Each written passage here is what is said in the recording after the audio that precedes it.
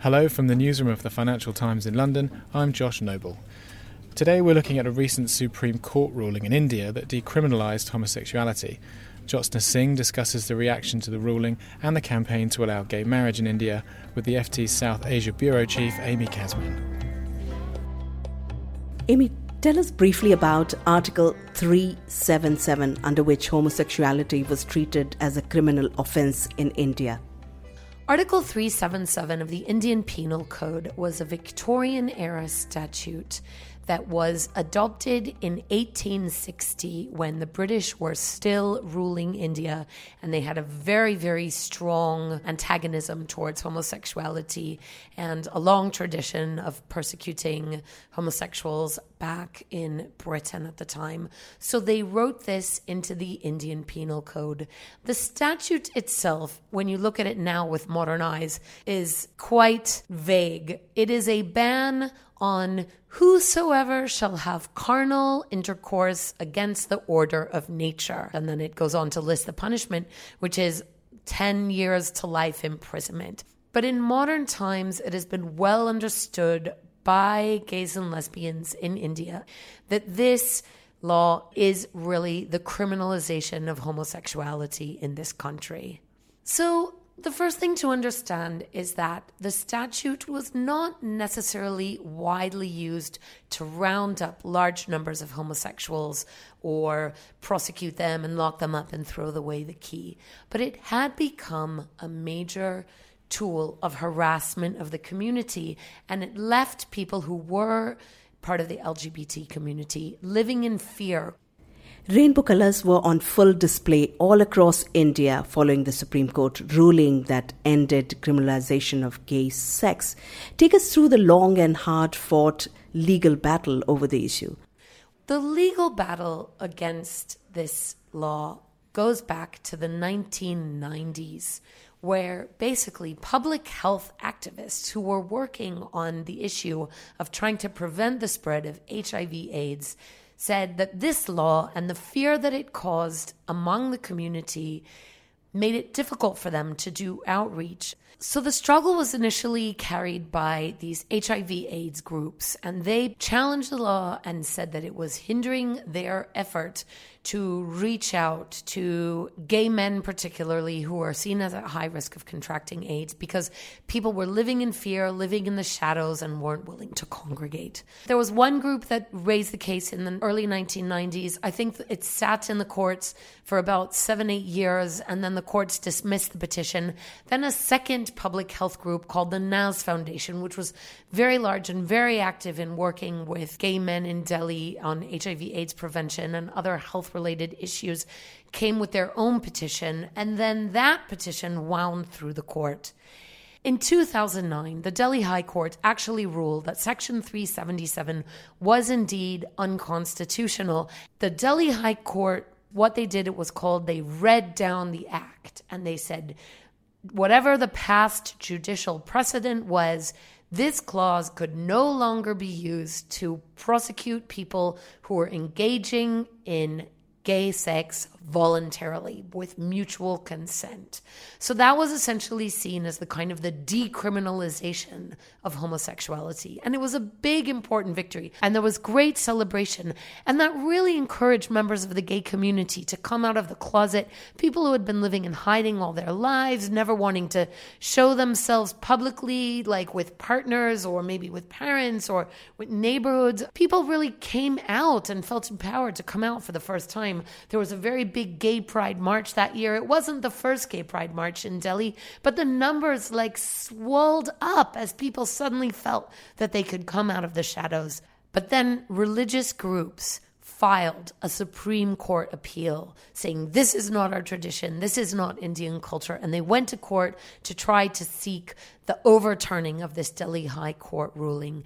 In 2013, a 2-judge bench of the Supreme Court, in a terrible blow to the gay community, reversed the ruling and reinstated the ban, the prohibition, the criminalization of gay sex. So then liberal activists, gay activists, decided that they were not going to take this lying down.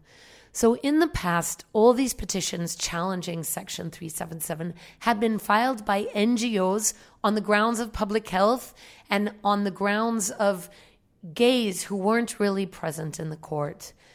So after the Supreme Court recriminalized homosexuality, a group of high-profile public figures who happened to be gay actually filed the first petitions to the Supreme Court saying, I am gay, and this ban, Section 377, is an infringement of my fundamental rights. And they challenged it, and they stood up as gays and lesbians and said, this affects us. You said, who are the gays? We've never seen them. I don't know any minuscule minority. We are gay Indians, and we are coming before you in front of this court to demand our fundamental constitutional rights to freedom, liberty, equality, and dignity. It is in response to these petitions that a special 5-judge bench of the Supreme Court finally struck down 377 as it applies to 2 consenting adults. And now the judges in their latest ruling made some interesting comments about the need to strike down Article 377. Tell us what they said. So in their judgment, the judges were very keen to correct what they felt was a wrong ruling of what the Supreme Court had done in 2013. They emphasized the point that no matter how small a minority may be, they are entitled to the same fundamental rights that any Indian is entitled to under the Constitution. They also emphasize the very progressive nature of the Constitution. India remains a very conservative and traditional society, and many people, even if they don't have strong feelings about it, may be disapproving of the idea of homosexuality. And the court was very, very clear that the rights of individuals, of minorities, none of them could be taken away or infringed just because that the majority of society disapproved. And they emphasized the kind of generous and sweeping nature of the Constitution in protecting individual liberties and freedoms. So it was a very, very broad and generous ruling which emphasized that the need to get rid of this law wasn't just about any one physical act, but it was about allowing the members of the LGBT community to live with their head held high, with the same equal protection that any Indian enjoys under the Constitution. So it was a ruling that really made the community incredibly happy.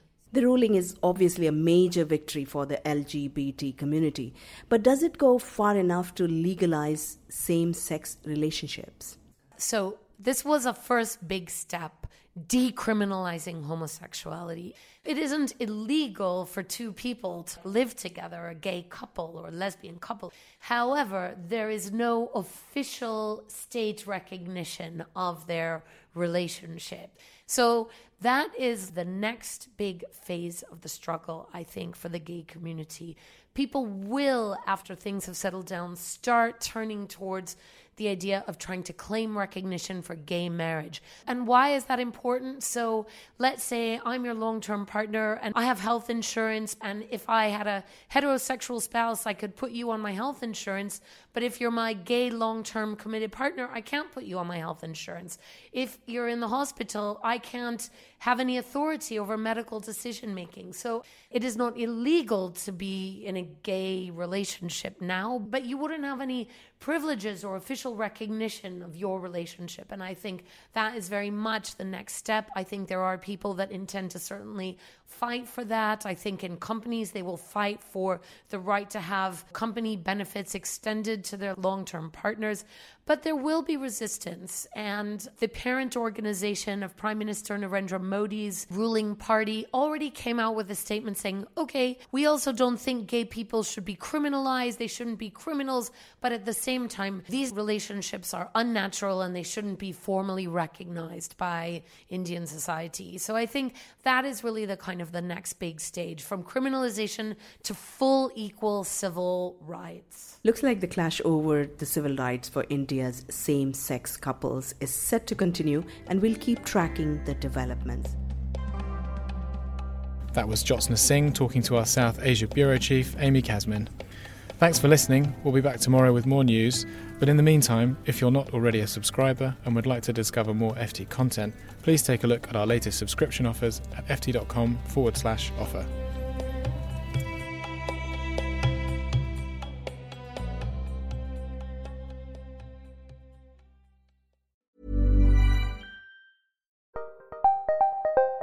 Did you know the Capital Ideas podcast now has a new monthly edition hosted by Capital Group CEO Mike Gitlin? Through the words and experiences of investment professionals, you'll discover who was their best mentor, what's a mistake they made that changed their approach, and how do they find their next great idea. Subscribe wherever you get your podcasts. Published by American Funds Distributors, Inc.